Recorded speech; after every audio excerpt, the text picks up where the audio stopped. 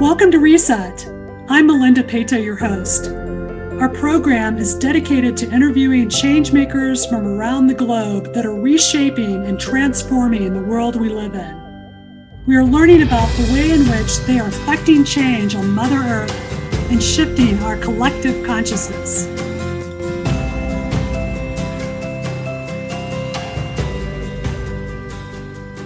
I'm Melinda Pato, host of Reset. I'm here today with brilliant changemaker Renee Ostertag, founder and president of Green Tree Mind.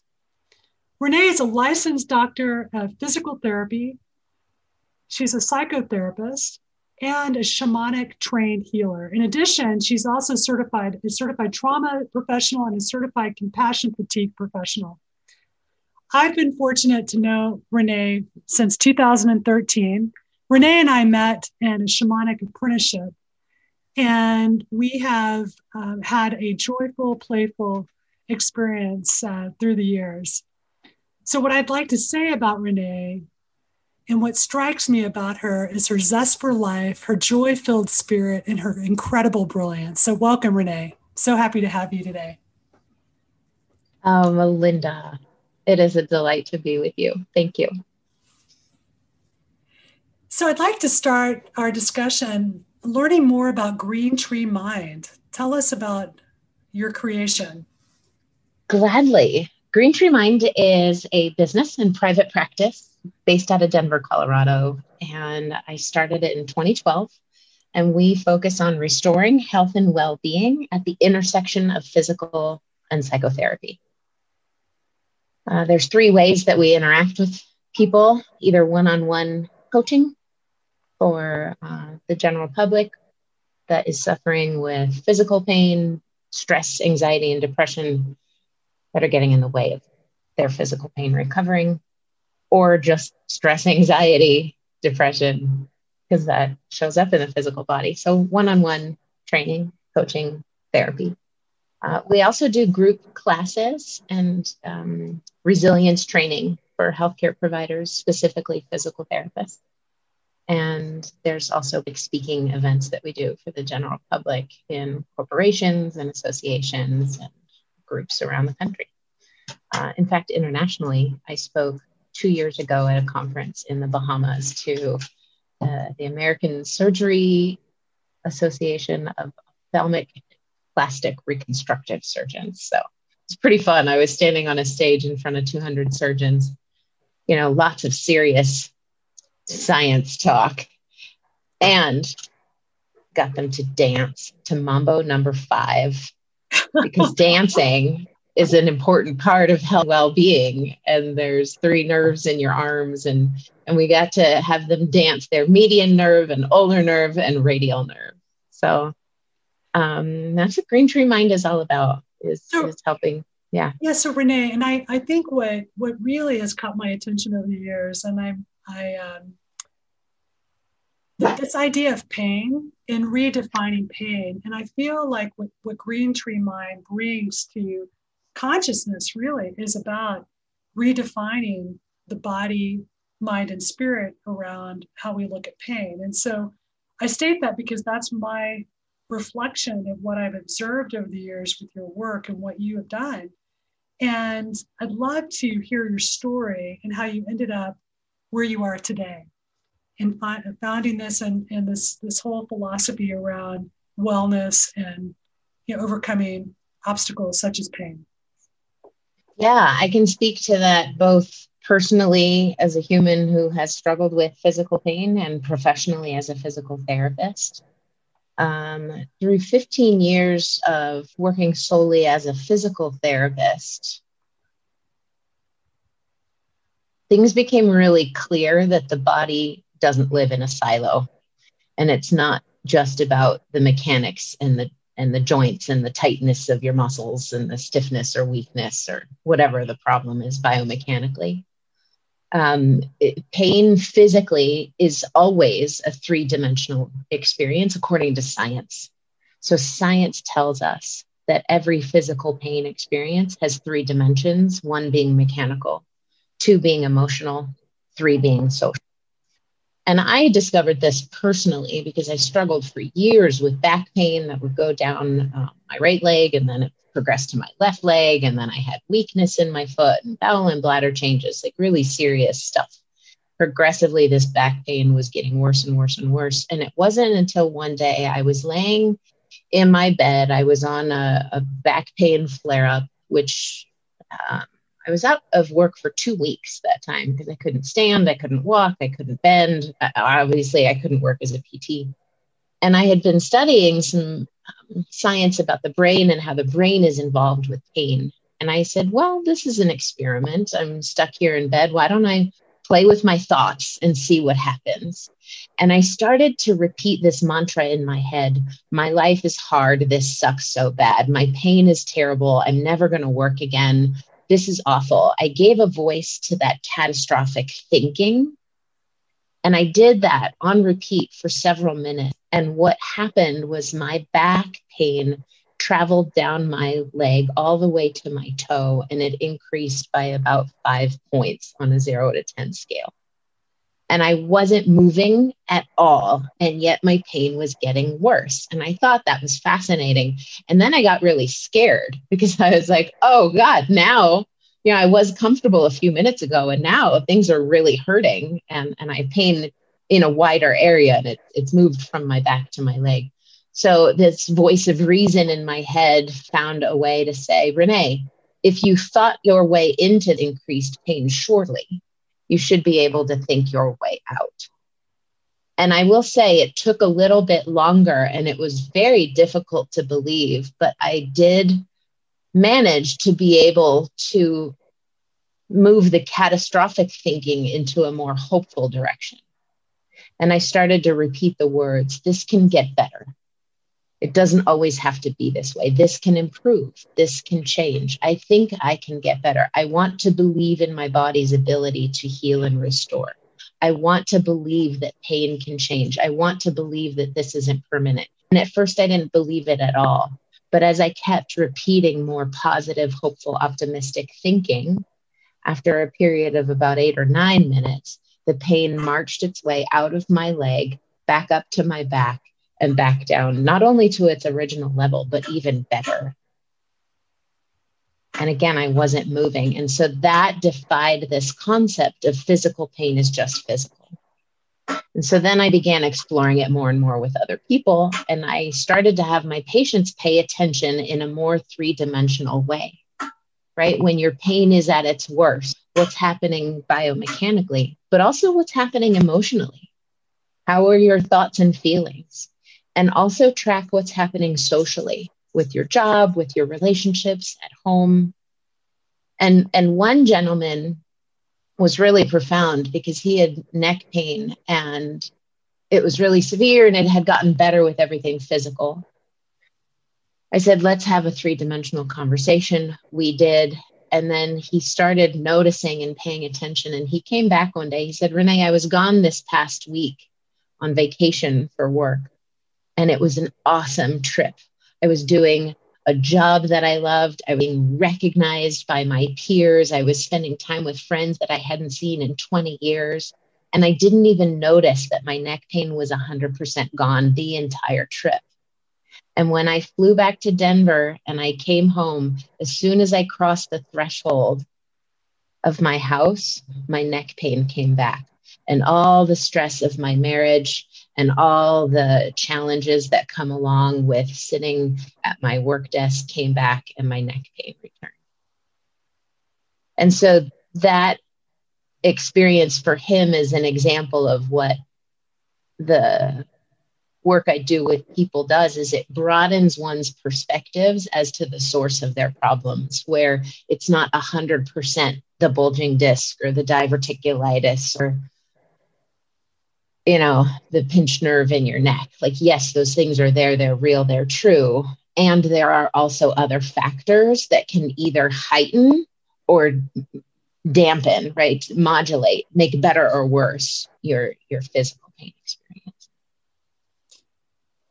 So just to really kind of sum that up, when you are reflecting on this philosophy of body, mind, spirit, roughly, I mean, it's kind kind of the idea you're hitting these different points of the mental and the physical and the connection with the nervous system.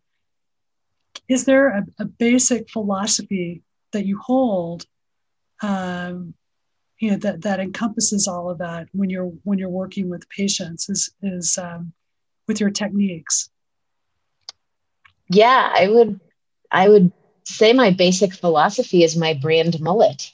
I have science in the back and spirit in the front. I need them both to make it work. This explains really beautifully the left hemisphere and what's going on there. Spirit explains the right hemisphere of the brain and what's going on there. And we often try to approach problems with a left brain perspective, i.e. using logic, reason, and analysis, practical 1 + 2 = 3. Left brain strategies are great for left brain problems, but humans are a whole brain. And so we need to use both the right hemisphere and the left hemisphere. Because we're whole brain people, we have whole brain problems, we need to use both sides. And the brain is obviously connected to the mind, and mind and brain are separate. They're not the same thing. The brain is the physical structure. The mind is this energy and information field that includes both body, brain, and relationship. So that the brand mullet, science in the front, spirit, science in the back, spirit in the front, I need them both to make it work. It's complex science made simple. Let's take a short break and we'll be right back.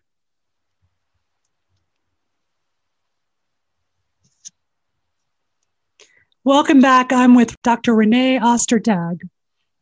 Renee, to continue this conversation of the left-right brain, when you are looking at pain, does it reside in one hemisphere or the other? Pain is actually not located in one spot in the brain. It's actually a neural network. So it's like a circuit that includes 9 different arenas of the brain, 9 separate areas, and how they connect. And if all 9 of those areas in both the right and the left and the front and the back, if they're active, you will experience pain. If they're not, you won't. And what science shows is that the circuits of physical pain are highly correlated with the circuits of emotional pain and social pain. So if somebody's experiencing social pain, right, not belonging, if they're experiencing emotional pain like loneliness, anxiety, depression, or if you're experiencing, you just sprained your ankle, they look very similar under the functional MRI scan of the brain. Wow. So when you're working with someone, like you talked about the gentleman with the neck problem, Mm-hmm. give us a sense of the effects of your techniques. So talk a little bit about what do you do, because you're talking about aspects that appear to be somewhat unconscious. Maybe they are conscious, like the gentleman you described knew he was going home and he had this situation and he had been on vacation and he could see the difference between changing venues and environments and literally stepping out of something. Talk a little bit about how do you get people to look at themselves in that way and transform their pain? I think you hit the nail on the head of making the unconscious conscious. The gentleman with the neck pain, he had been told by his doctors that his neck pain was from his bulging discs in his neck. And so prior to our 3-dimensional conversation, he would have assumed that the neck pain was from the bulging discs, not crossing the threshold and returning home to a troubled marriage. And so it's really about awareness. Helping, the way I do it is often through conversation, intentional conversation, to expand people's understanding of their situation, the meaning that they make of it, and becoming more curious and aware of what is doing what. Stimulus response, right? Paying attention to all of the potential stimuli that are generating a specific response. And the stimuli could be coming from inside, right? Your thoughts, your feelings, your decisions, your actions, or it could be coming from outside. The look on your partner's face, your bank account balance, driving to work, driving past the scene of a car accident. Like all of these things can trigger circuits of threat, and circuits of threat are what generate ultimately pain experiences.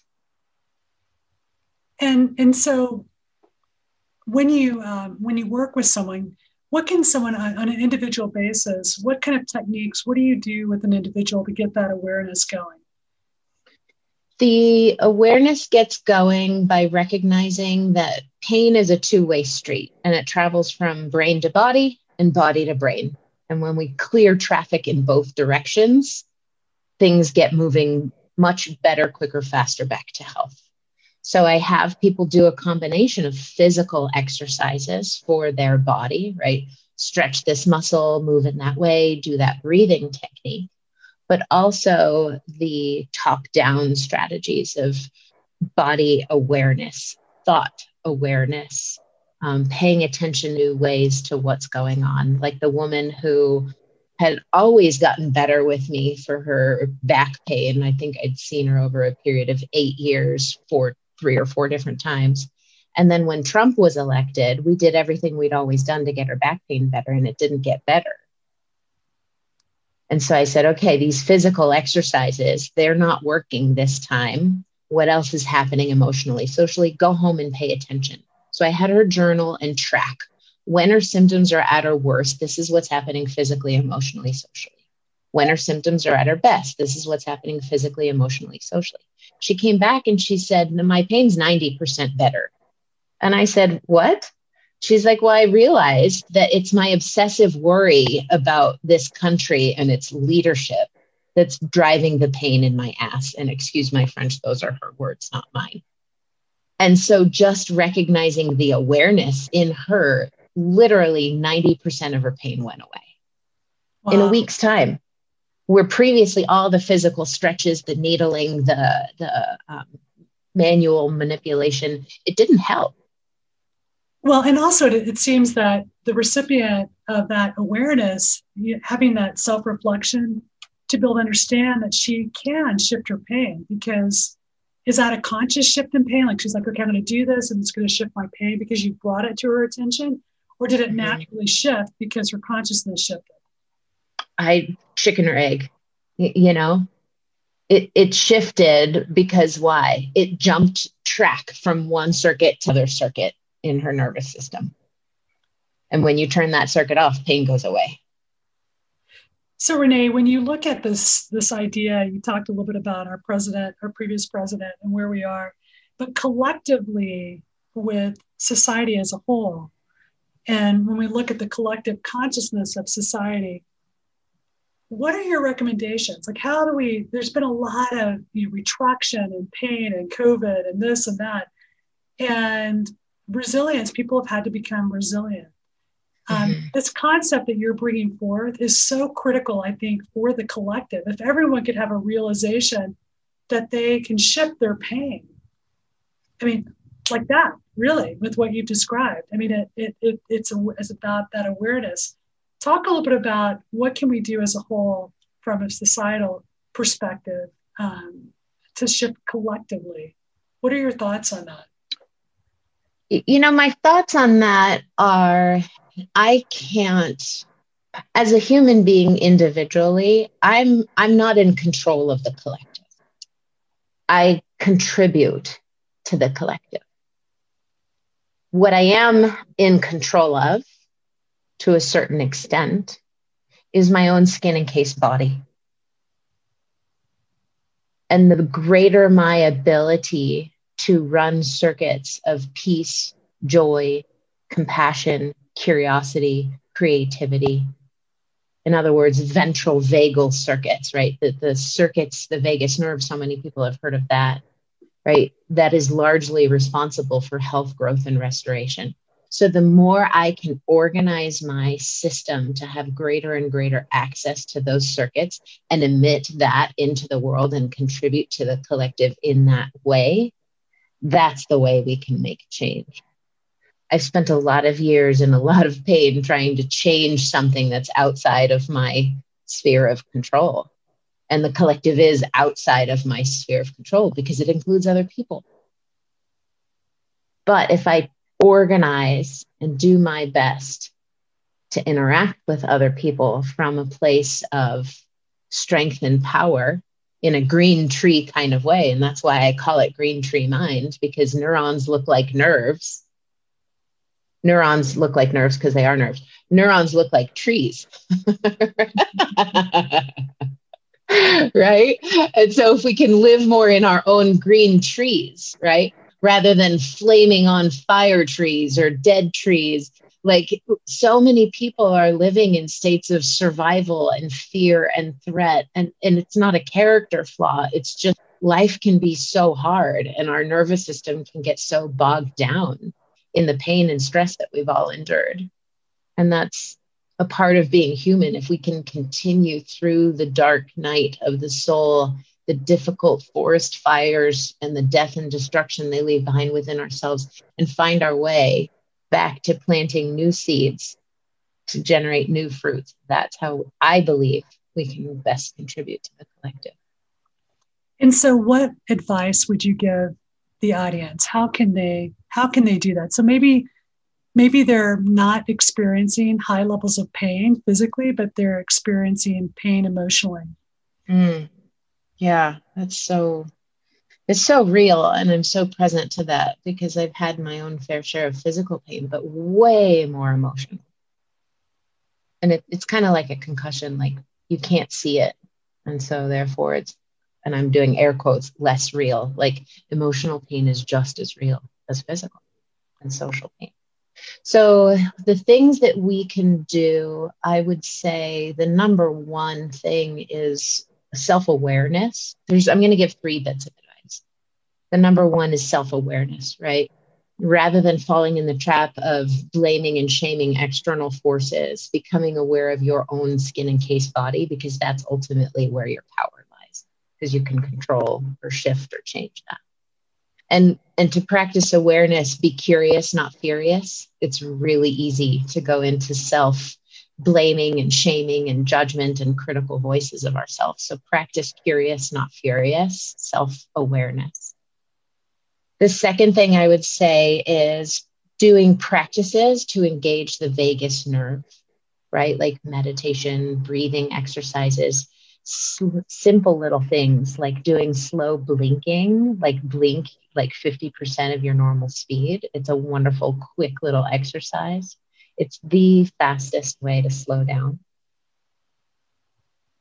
Yeah, I can see, and I can feel a shift in your nervous system in that 1-2 slow blinks that you just did. Yeah. For those of you that can't see Melinda like I can, she just did 3 slow blinks and her nervous system dropped a good 1 or 3 points.